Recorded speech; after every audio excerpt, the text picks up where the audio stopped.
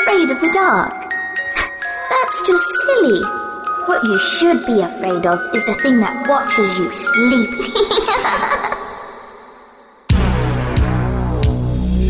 The critically acclaimed author of Demons, Dolls, and Milkshakes returns with 15 tales of horror and suspense, with everything here is a nightmare. From zombies in the Old West to a young boy tempted by the devil, from vampires with romantic longing to an abandoned lighthouse haunted by vengeful spirit, from a serial killer getting unholy justice to an haunted English race car.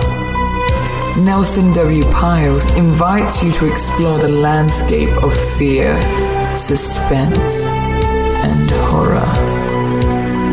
Take his hand and hold on tight. Remember that whatever you find there, whatever you see, no matter what you might think it could be, know this: everything here is a nightmare. By Nelson W. Piles. Available in paperback and Kindle at Amazon.com. By Burning Bowl Publishing.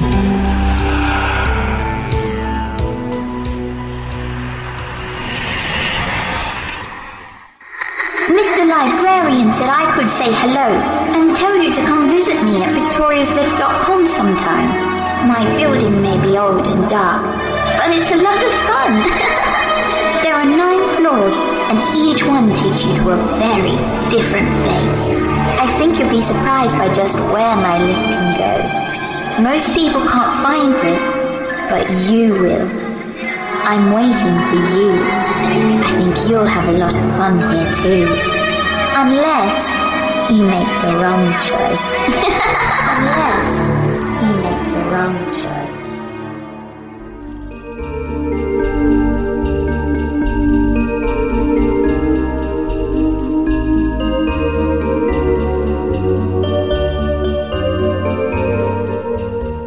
Welcome back to the Wicked Library, everyone. Today, we're going to be sharing with you an encore presentation of the 2014 Christmassacre episode. It was super popular. Some of you may not have heard it if you're new to the show, and it's a way to kind of get us all in the Christmas spirit, right? Wicked Library style. So today, we're going to play that episode for you, enjoy it, and next week, an all-new Christmassacre episode on Christmas Eve. So make sure you tune in Christmas Eve for that. And we're also going to have a brand new New Year's Eve episode for you. And then new episodes every other week starting in January. And that's right, the Wicked Library is actually going to be going to a bi-monthly or bi-weekly. It's weird. They mean the same thing, you know? But twice a month, you'll get a fresh episode of the Wicked Library. We just have so many things going on, and it's tough to try to get a fresh show out every week and do it in the quality that we want to do it. So we're going to go to a every other week format for the time being. But there's still plenty of fresh episodes to come. So sit back, relax, get in the Christmas spirit, grab some eggnog, fill it up with some whiskey or some rum or whatever your poison is, and enjoy Christmassacre 2014. And remember, come back next week on Christmas Eve for Christmassacre 2015 with a very special surprise from the librarian. And then again on New Year's Eve for our New Year's Eve episode, and then every other week starting in January. And by the way, folks, if you want more content, if you can't get enough scary, spooky stories, I invite you to check out our other show, The Lift, which you can find at victoriaslift.com. You can also find that show in Stitcher and TuneIn Radio, and next year in iTunes. But do check it out. It's a lot of fun, and there's a lot of great writers, some of them that you would recognize from the Wicked Library, and it's just a great spooky little Twilight Zone meets Fantasy Island with maybe a dash or two of Doctor Who thrown in. I think you guys will really enjoy it. It stars Victoria, whose voice you've heard on this show before. We'll be putting those shows out every other week, so on the weeks that the Wicked Library does not come out, you'll get an episode of The Lift.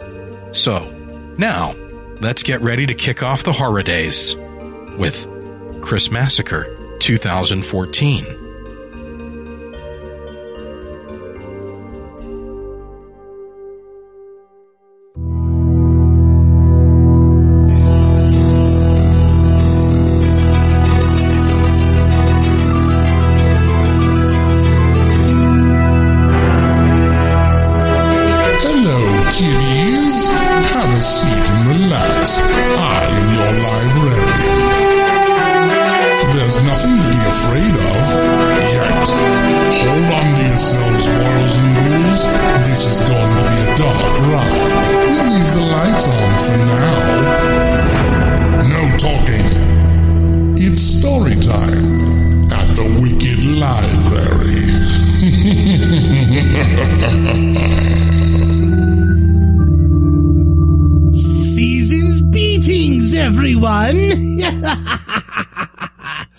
Sorry, I just kind of wanted to do that. Now, let's get this Christmas episode rolling here. We have here right at the top a holiday message from our very own Maddie Von Stark. She, of course, could not record this. You know, essentially, I have all the gear, so that's why. And it's, you know, kind of my job. So let's listen to see what Maddie has in store for us this festive holiday season. Hit it, Maddie. A note from the desk of MVS, the cigar box. The top right drawer of my oak dressing table holds a very important item, a John Ruskin Perfecto Extra Cigars box from 1941. Once a year, on Christmas, I open the weekend panels and look at its contents. This year I put my woolen feet up under me in the Winchester chair and set the cigar box on my lap. Mr. Wu, my hairless chihuahua, plops down in front of the hissing Yule log. I smile and reach down to pat her on the head. She looks up at me with two very bulgy alien eyes. Only one, the right, is slightly smaller than the other, giving her a look of a pirate arg on most days. On the other days, she's a perfect creature, with a perfect flaw. I stand back up and walk to the mirror. In my reflection, I can see the long line of my family and my wrinkles. I can see my mother and my curly blonde hair. And in my scar, I can see the old disappointments and heartbreak. It reminds me that God only laughs at my plans. Come brain tumor or bloody heart, I am nothing but the adversity to which I crush. So I set the needle down on Howlin' Wolf record, Smokestack Lightning. Begins as I turn back to Mr. Wu. Her whiskered nose begins keeping in time with the old blues man. They're all gone, I sigh, and take a long drag from my vape pen. The last of the Von Stark third is marched to the other side. Mr. Wu moans and places a paw over her eyes. She hates the smell of my pomegranate vape. I shake my head. It's not that bad, crazy dog, for shice. I pick up a heavy tumbler glass, made in the deep north, and listen to the ice cubes clink at the sides. I take a long gulp of Phillips Blackberry brandy. Christmas Eve is getting better already. Tomorrow, the Von Stark place will be brimming with family from far and wide. A formal affair I only look forward to in order to create chaos and beleaguered mischief. Last time, it took Aunt Helena almost an hour to find her self-made scarf. Clearly an oversight because of its shrewd pea-green color. I laughed to myself. I bet Bea would appreciate the quality of that prank. It just blended right into the Christmas tree trimmings. And now back to the Von Stark History Hour on Christmas Eve, 2014. This gets complicated for Mr. Wu.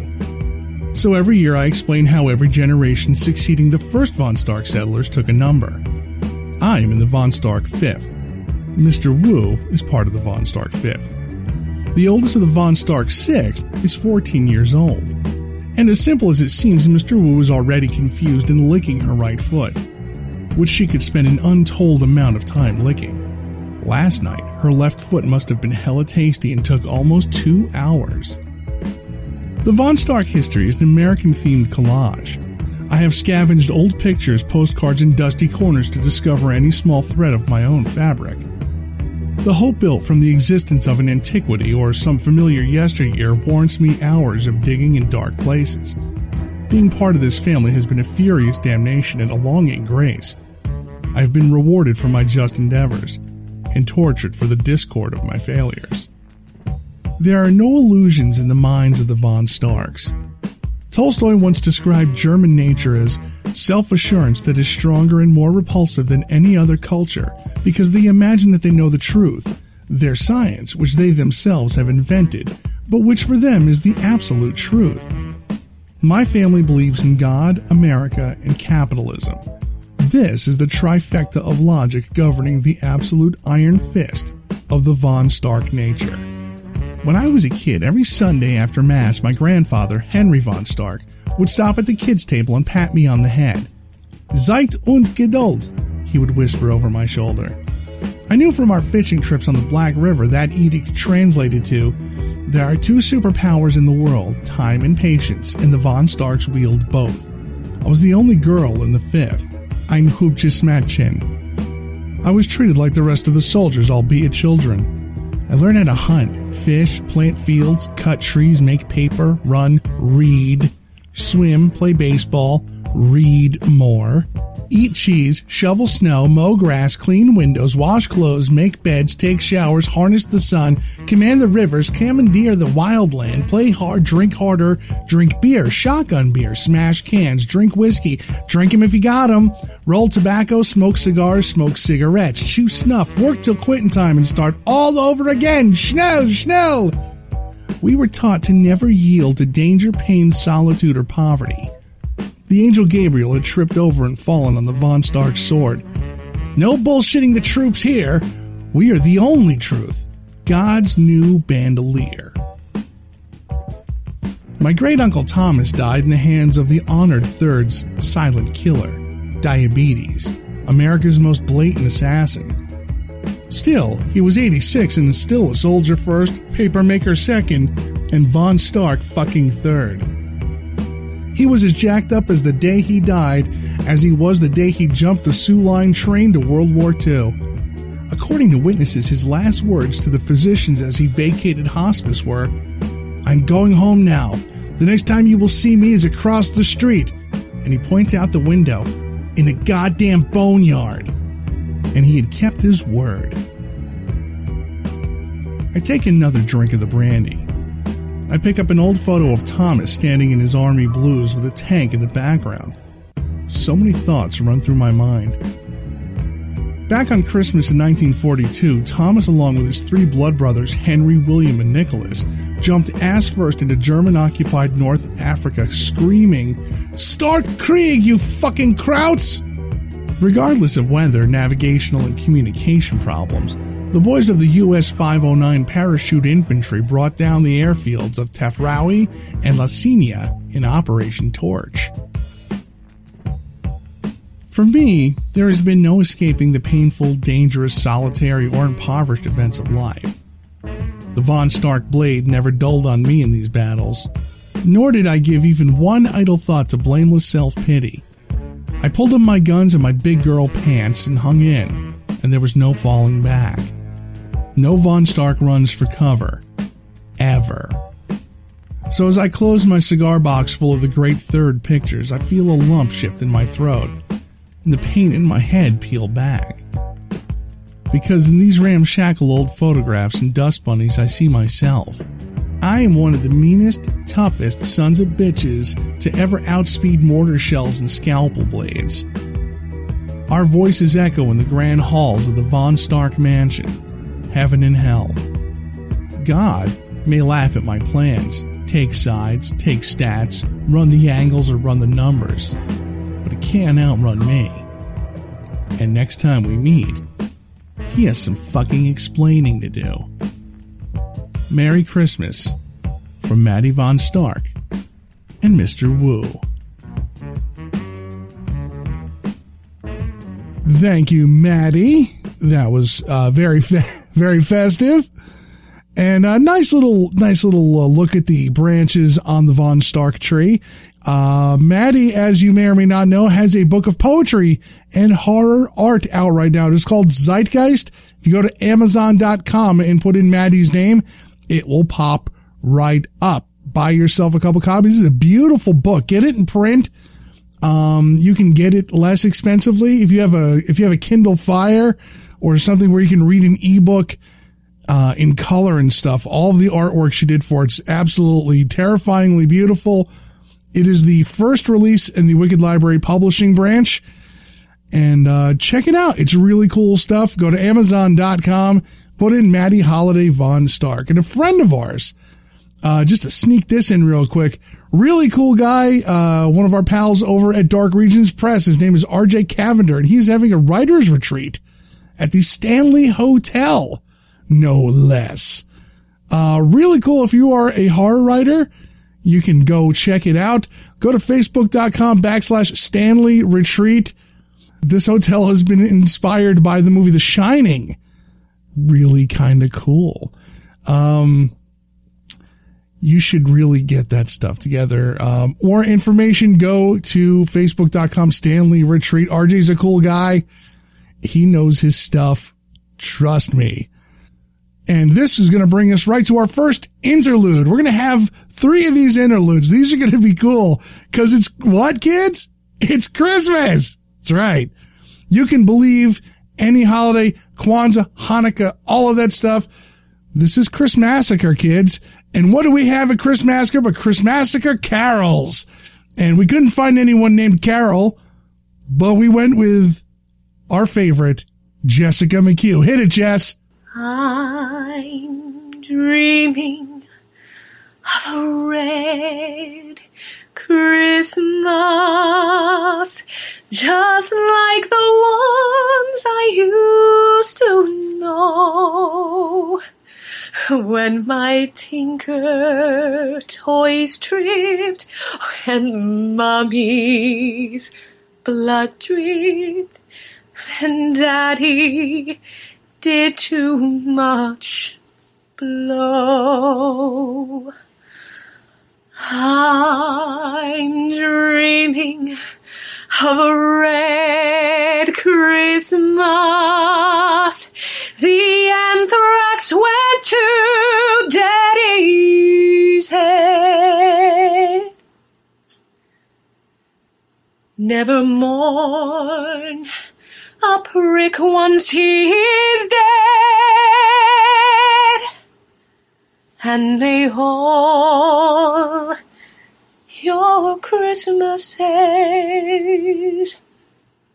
be red.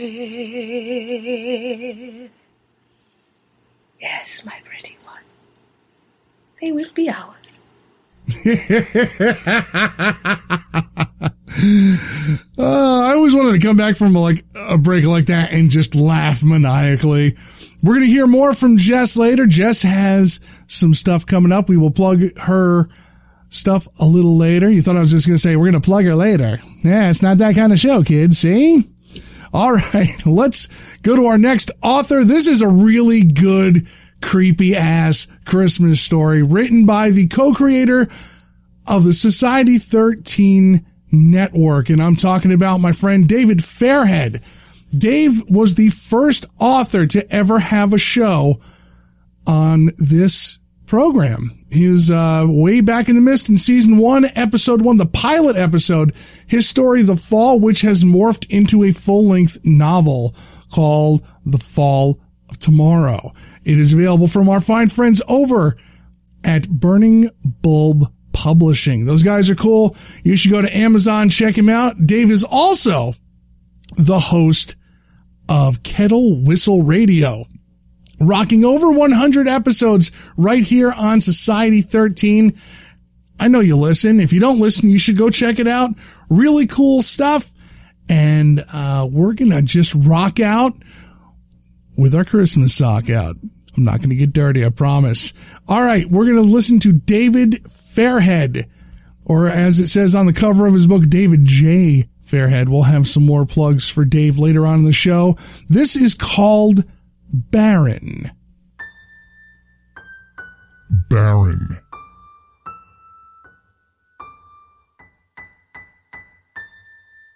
Captain Baron Polinsky flipped on autopilot toward the blue gem in the void.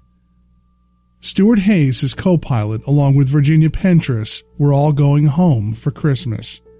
The conversation hours ago during an anti-gravity session was full of jeers in advent of seeing their families again. Virginia was going home to her equally gorgeous husband of 13 years and their little boy and girl. She had a crag of comet rock wrapped for her up-and-coming little astronaut son. These missions were redundant, yet necessary. Since NASA Elite first landed a remote unmanned probe on a passing comet, the new space race became a game of nabbing samples of the passing particles. In his early 40s, Captain Baron was jaded with the world, seeing enough human hatred and disgust. Without a family to worry about back home, the vastness of space with its quiet emptiness was welcoming. It will blow his mind. Virginia had smiled with her beautiful gleaming teeth over narrow crimson lips, thinking about her young son opening the Christmas wrapping paper to reveal a genuine space souvenir. Captain Baron fixated on her olive green eyes behind her shaggy brown locks that fell to her tiny bosom, thinking how lucky her polo-playing husband was. What was the spoiled rich boy's name? Blaine or something? He thought through a fake grin. Stuart Hayes had just rubbed his stubbly red head a fuzz, rolling his eyes, not connecting with anything that resembled emotion. Hayes was the youngest of the three-man crew. Shrewd, cunning, a businessman. He had what it took to be an astronaut physically, but Baron knew he was an alpha in his own mind, incapable of taking orders, bipolar, unproven of course by a NASA elite specialist, or he never would have been eligible, manipulating and strong for his thin stature. Virginia took orders well, where Hayes questioned every motion inferred by Captain Baron, even erecting the Christmas tree, Captain Baron's last order for them. We can be home for Christmas. Virginia's smile was infectious, placing a silver and red ball back in place on the tree that had fallen. In another life, Baron saw himself with her instead of home, with several empty Jameson bottles. It was she that had dusted off the old box containing the fake tree that Baron had insisted they bring with them, knowing that NASA Elite was going to order them on the return flight through space dust on Christmas Eve. Was it hours ago? Then came the transmission. The arrow-headed shuttle named MT-1 spliced the pitch of space with Earth in its sight. Captain Baron was seated next to the robotic Hayes. Ignoring the coldness of his co-pilot, he continued to look at the seemingly small jump between their ship and their home, a bright white and blue marble on the infinite blackboard. Virginia had placed a soft hand on both of their shoulders behind them. The scent of her long waves of brown hair was overwhelming, roses and honey. How did she manage to maintain a wonderful scent in the bleakness of space, the captain remembered thinking. Baron adored her comforting tone, too. Look at the red and green lights off the Russian satellites left of the moon. Christmas in space. Do you think they did that on purpose? It's pretty. Elated with the return flight, Baron longed for more of her touch. No, that's just their formational transponders. Nothing creative happening there, dear. Hayes doused her flame as soon as he could. His tone was still resonating the stolid anger he had for the both of them. Breaking code, bringing a piece of the comet on board was beyond regulations.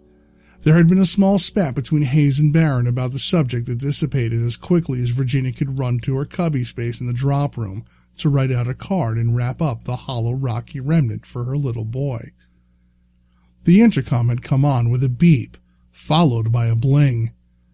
Then the gravel-laden hum of a very inhuman tone filled the cockpit, droning with forewarning authority.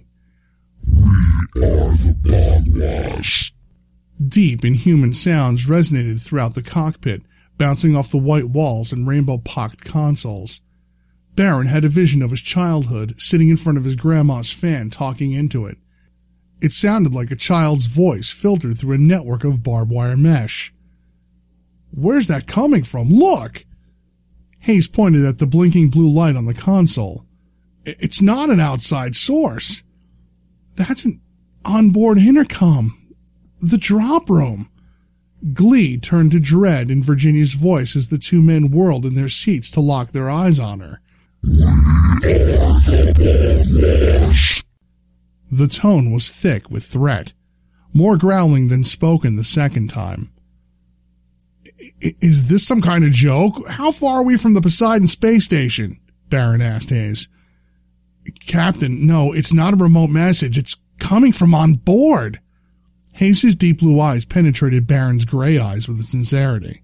A red light blinked upon the vibrant green of the operations console. The two of you go, armed. There are life form readings. When you get to the door, wait for me. I'm putting a distress signal out and contacting the Russians. This could be a prank. It sounds like a prank, right? Baron was nervous. This is impossible, Hayes said in a huff, unstrapping the pistol from under the flight's gears. Then he and Virginia disappeared through the sliding door. The distance between the MT-1 and Earth had narrowed in the 2 hours that had passed since the hoarse vocals had haunted the cockpit. Baron still stood with his back to the slanted window, his backside resting on the pilot's seat. Sweat stained his blue jumpsuit to a darker shade, as did the urine that soaked and cooled at his crotch. His arms hung at his side, waiting for the next order to come. We go with you. You, pilot, or die. Rolling his gray eyes toward the ceiling, Baron's mouth hung open. A brown slime coated a network of tendrils above him, connecting to a bulbous head with yellow eyes. The stinking long limbs that stretched across the ceiling of the cockpit, dangling like some perversion of an octopus sprawling out its pulsating arms, claiming the room like a spider wields its web. The only discernible facial characteristics were the yellow eyes the size of golf balls. There were two of them, running their atrocious brown tentacles like roots all around the ceiling, now creeping to the floor, vibrant with their recent nourishment. Traces of the wrapping paper of red and green with Santas and snowmen on it that Virginia had so lovingly prepared for her son now hung off the fecal-looking tendrils in torn shreds. Baron glanced at the tree in the corner one more time before following orders from these beings that referred to themselves as the Bagwas. There was no telling whose organs were whose now. Either Hayes' bladder or Virginia's hung in the center of the festive tree, gelling over the fake branches in the center like a deflated eggplant. Intestines draped in mockery around the tree perfectly from the top to the bottom, just how Baron remembered his father had placed the old string of big red and green bulbs. 2 human hearts were draped off of lower branches with fresh gore.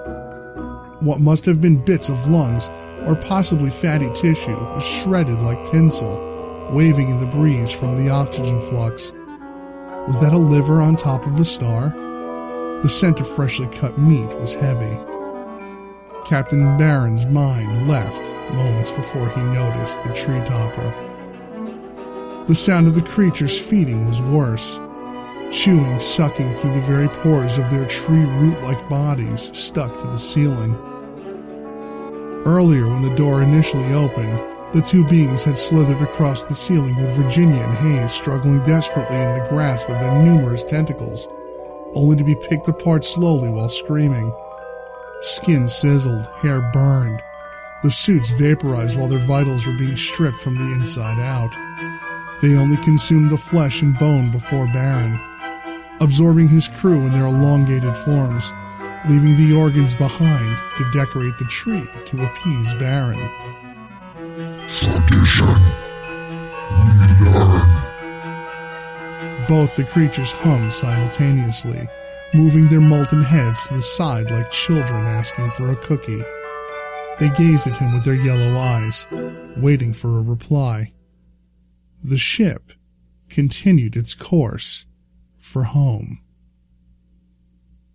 Dashing through the snow, trying to get away, with a corpse in tow to ditch it in the bay. Sirens start to shout, making my speed build. Who knew they would care about the mall Santa I killed? Shotgun shells, lead them to my door. Hope they don't find the elves I stashed beneath the floor. It's gonna get real tired of me coming back, just laughing my ass off in your ear, isn't it? It's not very Christmas-like. No, it's not. That was Baron by David J. Fairhead. Go check out Dave on Facebook. Kettle Whistle Radio, man. You got to check the show out. He's got some cool stuff in there. And another lovely seasonal beating from Jessica McHugh. What we have next is one of my favorite authors of all times. And I'll tell you, one of the cool things about doing what I do is every once in a while you get to meet some of the people you really like. And in this case, I got to meet the guy before I read a single word that he wrote. The guy's name is Brady Allen. And Brady had a killer episode on this show a couple seasons back. Look for him, listen to it. He's akin, I compare his writing. He's not a typical writer. If I'm going to compare him to anybody, I'm going to compare him to Mark Twain. And I've only reserved that for one other author, and that's our pal Joe Lansdale. He's kind of in that ballpark. He's really, really good at laying the words down. And he went through a small amount of hell to get this story into me for this episode. So sit back, relax. Let's check out some fabulous word poundings of Mr. Brady Allen. Father Phil's Family Christmas Kitchen. Just after Mr. Lou Nacy's alarm went off, despite his having not set it and leaving it unplugged the night before, he came to the conclusion that his cat had vomited next to the bed. He liked, even loved his cat Vagary, but this was unacceptable for the start to a day. Disgusting.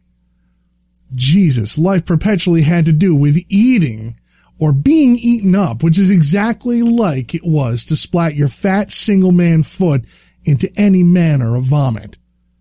However, then, when he couldn't find an open space on the floor upon which he could place his nighttime icicle foot, he realized that the floor, or something on it, was moving slightly, and he was slightly forgiving. But this was not just cat vomit. Though it was, in fact, fresh puke warm, it seemed to be covered in small, wriggling things. Nothing bit him, nothing stung him, but still he stopped trying to stand up and get out of bed because there was no place to do so. Finally, he proclaimed that the floor was covered in worms. That's what it felt like. Warm, wriggling worms. Goddamn redneck worms. My floor is covered in worms! He screamed. A B-movie audition if ever there was one. Worms! Worms! No one responded. Worms always made him think of rednecks and his hatred for them with their fishing and their fishy, mushy food, unacceptable, dumb lives. And their hot chicks in denim cutoffs with their high New York Times IQs off of boys who left the section behind when they wanted to fuck them. This was a nightmare come true. It was dark, no moonlight being filtered through the curtains. He reached for the table lamp, but it clicked and clicked without turning on. He noticed then that his alarm clock had no glowing green numbers on it. Strange, since its buzzer had just awakened him. He surmised that he must have barely dislodged the plug from the outlet last night, but not enough to shut it off. Its buzzing had done so, though. Surmising while groggy is easy, but ultimately useless. He just wanted to go back to sleep through most of Christmas Eve day and Christmas as he had intended. But here he was, wide awake, seemingly before sunup, and something oozing was covering his floor. But in the back of his mind, he recalled having made a commitment. Supper somewhere today. Christmas Eve for a man, Father Phil. Father Phil? Phil, Father, fill her up. Oh God, no. Had that really happened? He was afraid it might have. He had been shopping in the store with all the red bullseyes for his cliched single yuppie man's holiday meal stash and a few gifts to himself, but then he'd been invited by a big, burly, bearded, beer-bellied, bow-hunting, big-barreled shotgun man.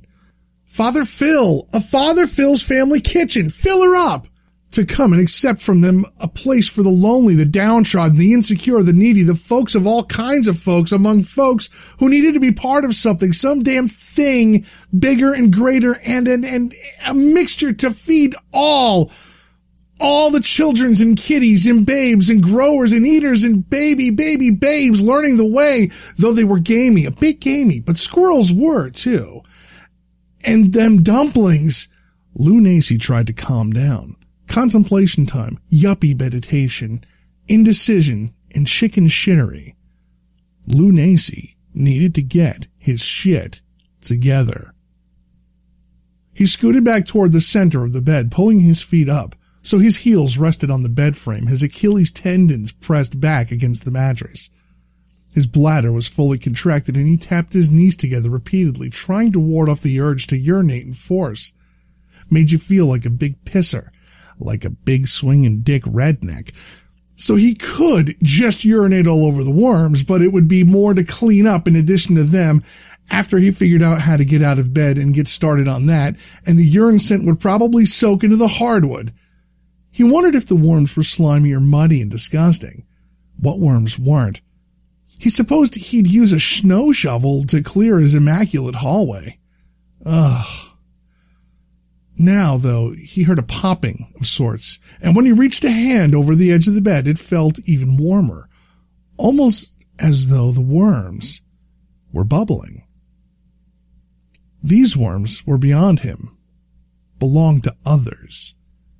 As he tried to process everything, his mind went back to his cat. Where was Vagary? He called out, "Here, kitty, kitty, kitty, kitty, kitty!" Nothing. "Kitty! Kitty!" He heard the cat this time. He wished he hadn't. "Row, meow, wow!" Vagary? "Meow, meow!" "Kitty! Kitty! Kitty!" And then there was a snap and a crunch and some chewing, gurgling noise, and flap!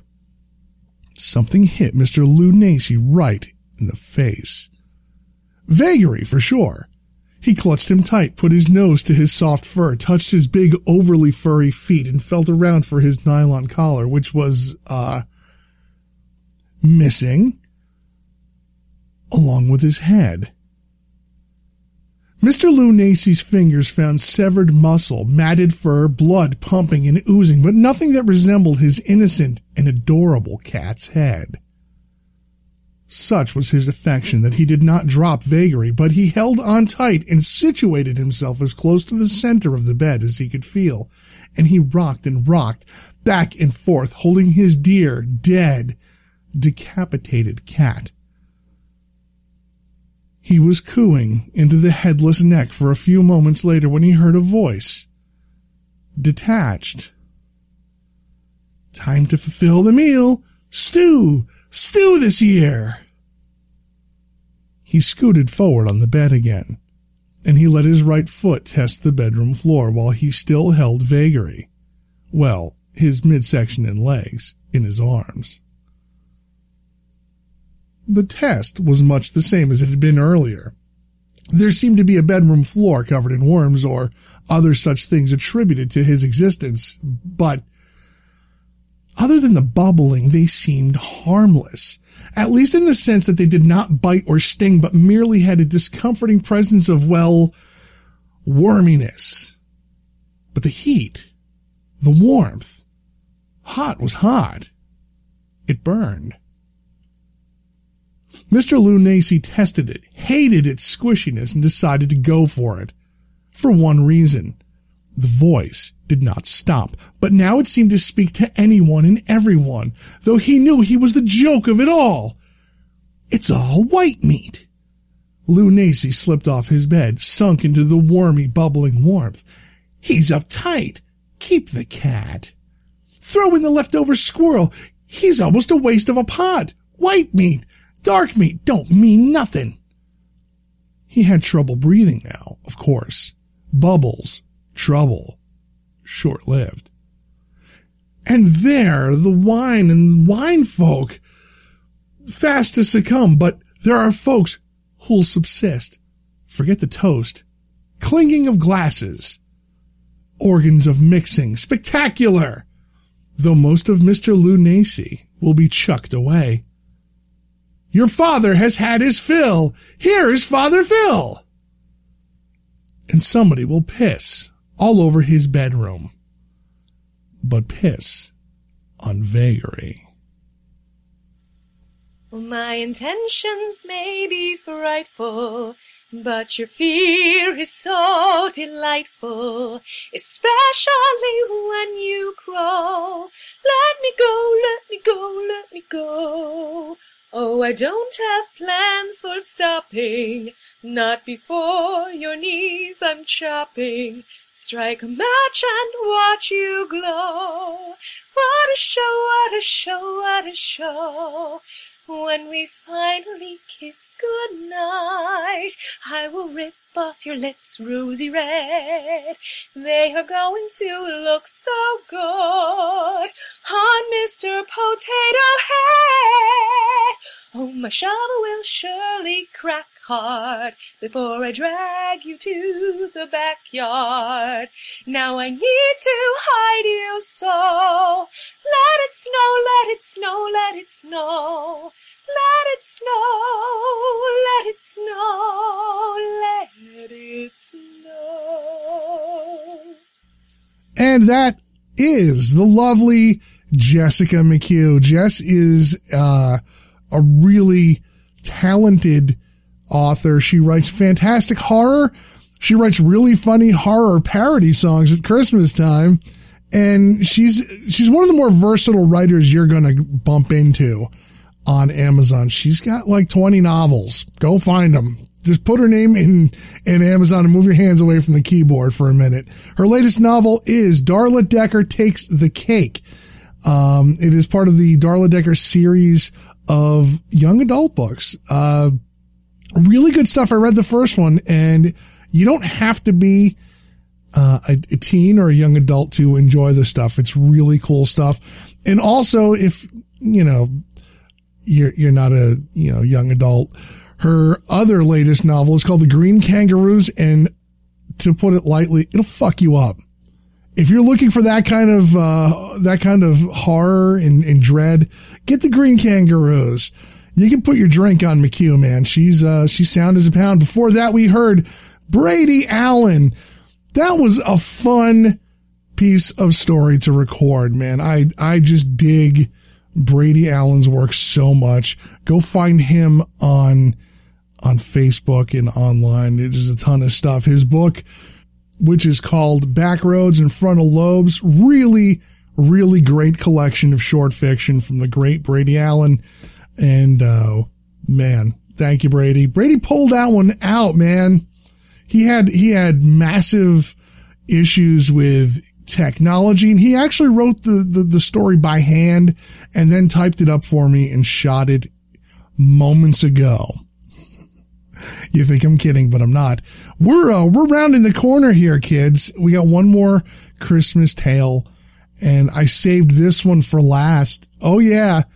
One of my favorite people who's another example of finding an author that you really like, but meeting them before you actually read any of their stuff.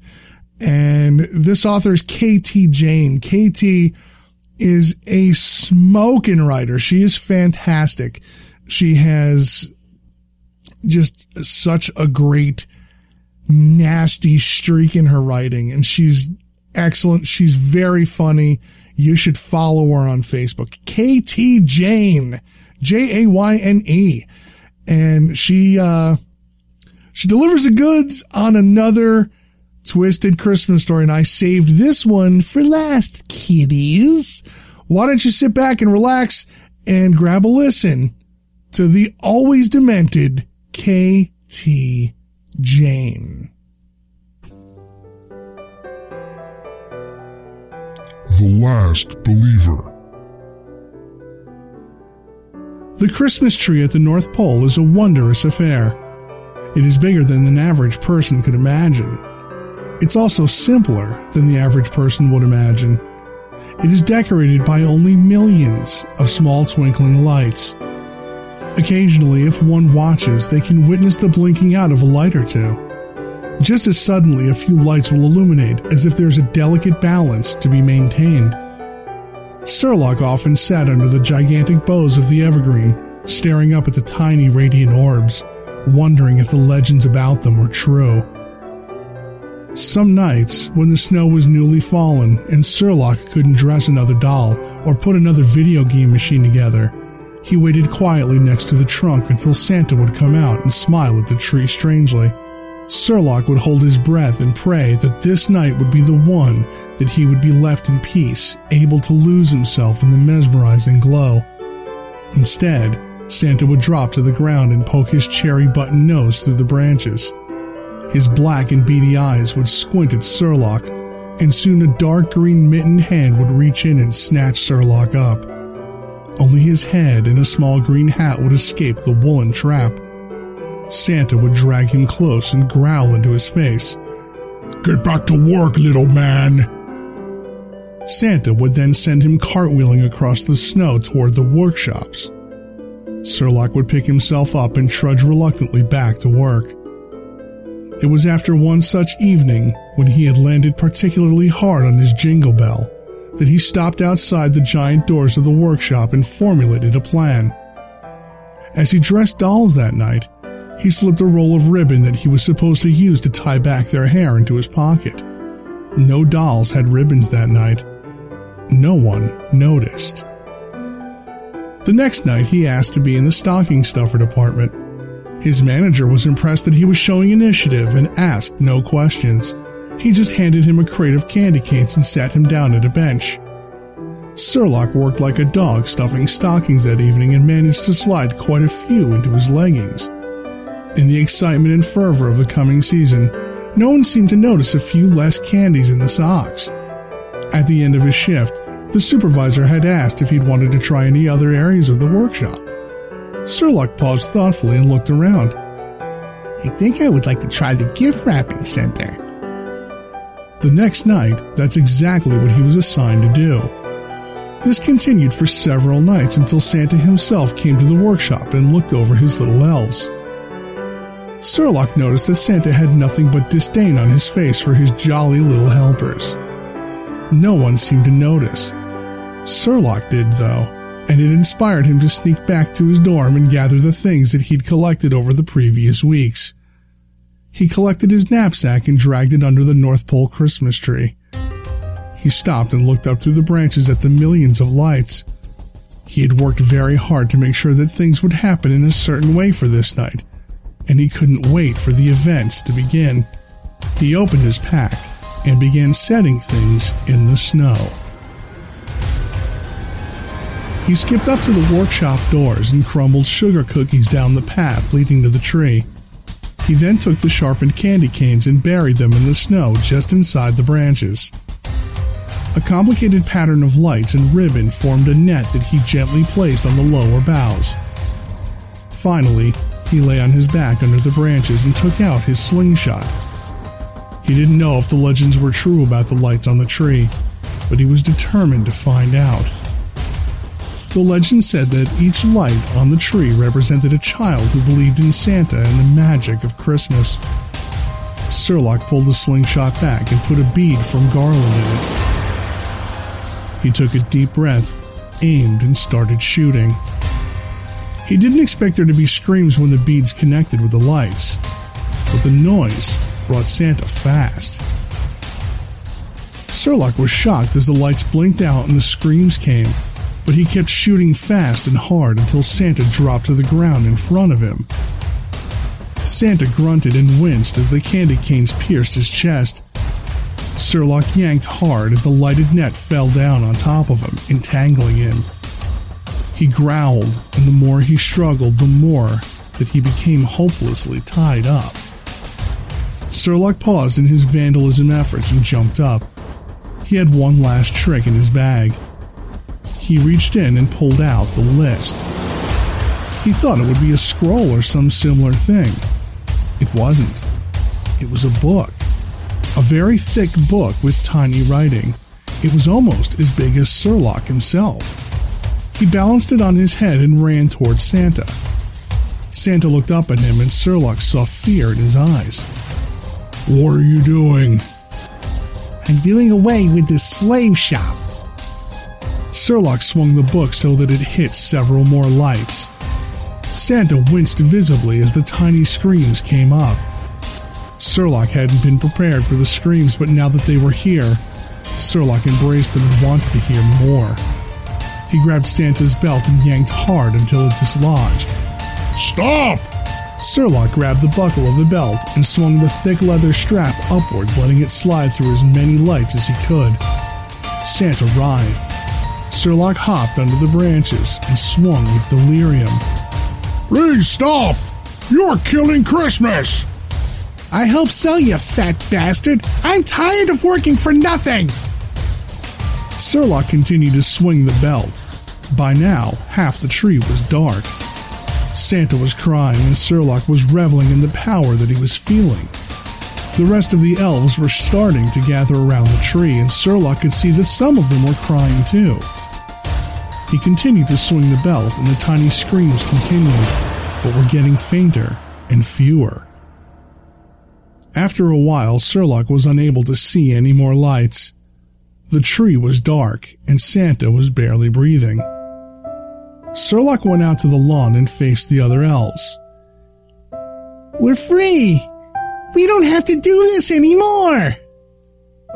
His supervisor stepped forward and shook his head. "Sherlock, no one else is unhappy. We love what we do. It is our purpose. Santa's almost dead. The thing that keeps Christmas alive is the believers. It's what keeps Santa alive."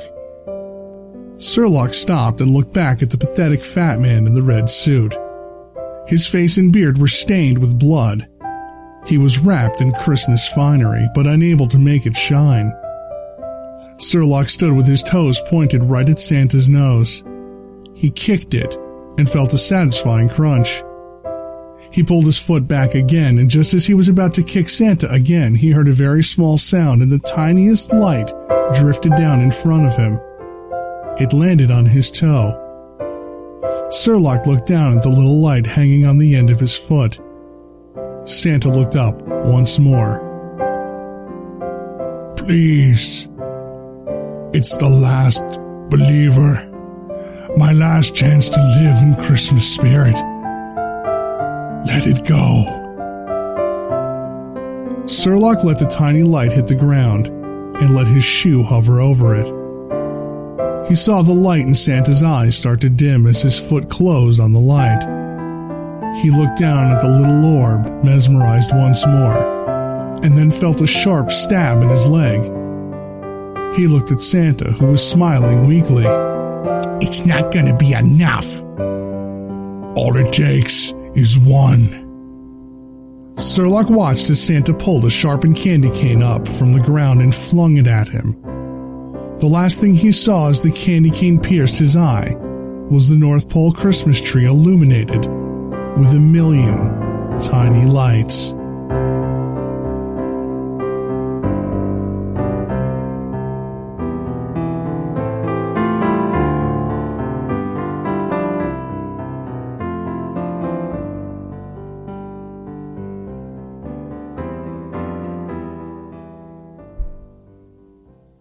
And that was K.T. James, The Last Believer. Man, I'm a big believer in K.T. James. How you like that, right? Before that, we heard Brady Allen, and we heard David J. Fairhead, and we heard from our very own Maddie Von Stark. Interspersed was the great Jessica McHugh with some holiday cheer. I already said seasons beatings. I'm not going to repeat myself. I want to thank everybody who comes to this show and gives us a listen, gives an episode or two a spin, and then comes back and then tells their friends, and so on and so on. Wait, I need sympathy music. Can I get some music here? Okay, cool. Thank you. I'm the only one doing any engineering, so that's all, smoke and mirrors and stuff. This show started off getting 25 listens a month. And then the following month it was 50. We are now eclipsing something like 28 to 30,000 listens a month. That is not tremendous numbers, believe it or not. There are shows that do hundreds of thousands. We're not there yet, but we're on our way. But what we're doing is proving that people like independent fiction. People like horror. People like good writers. And, now that I got my sound shit together, people like a good sounding podcast. It's a work of love. This is all a huge effort. And the temptation to go off and do something completely different with it is always there. Something that's easier or something like that. And I want to thank everyone who comes and checks out our show and gives us a listen and tells a friend about the Wicked Library. Sometimes I feel like there's an angel on my shoulder. Not a religious guy by any stretch of the imagination. If you've read any of my stuff or listened to the show, you know that to be true. But sometimes it does feel like I got an angel looking out for me. And maybe that angel is an actual angel. Maybe it's a weeping angel from Doctor Who. Maybe it's really just all of you who can come back and listen and spread the word. And that means everything. This show is a lot of work to do, and it's worth it every time I drop the mic. And the authors that appear on this show appreciate it as well. Being an author is not easy. It's not easy to go it on your own. It's not easy when you don't have to go it on your own. It's an endeavor of love. No one starts out thinking, wow, I can make a whole big fat pile of money writing horror fiction. It doesn't work like that. I don't know anybody that's wired to think that way. And the Wicked Library, we've got sponsors, sure. We have currently the Wicked Library has an Indiegogo campaign for the Book 38 horror anthology. And the link is at the end of this episode. Stark came up with a good idea for the anthology, and we want to be able to pay all the authors in the book. We want to give you something really, really kick-ass as a great, not just as a great collection of horror fiction, but as a souvenir of what you've managed to help this show become. It doesn't just have to be this podcast. This is a labor of love for everyone involved on the show. From me to Maddie to Colin who composes music for the show that we feature here every once in a while, to Kevin MacLeod, who doesn't even know my name, but he has this great pile of music that he lets people use for stuff. You may hear some of this music on YouTube videos and stuff. Tony Rosick, who wrote the great theme song for this. I couldn't have imagined anything better. And all of the authors involved with this show, past, present, and future. We want to thank you all. I want to thank you all.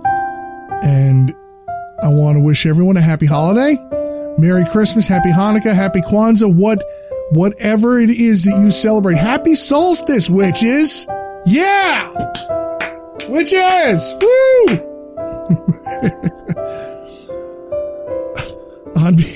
I'm sorry, I'm carried away with the spirit. I'm feeling really good right now. And thank you all from the bottom of my heart. I hope you have a great holiday. On behalf of Brady Allen, KT Jane, David J. Fairhead, Jessica McHugh, Maddie Von Stark, and Mr. Wu. Until February, maybe keep the lights on. This is Nelson W. Piles. Thank you all very much. Namaste. Societies rise and societies fall. When the time comes, one society steps forward to build a better future. The Wicked Library, Kettle Whistle Radio, 9 Story Podcast, Prog Watch, Red Horse Radio, The Lift, History Goes Bump, Listen, the M Writing Podcast, Society 13, Rebuilding Society, one podcast at a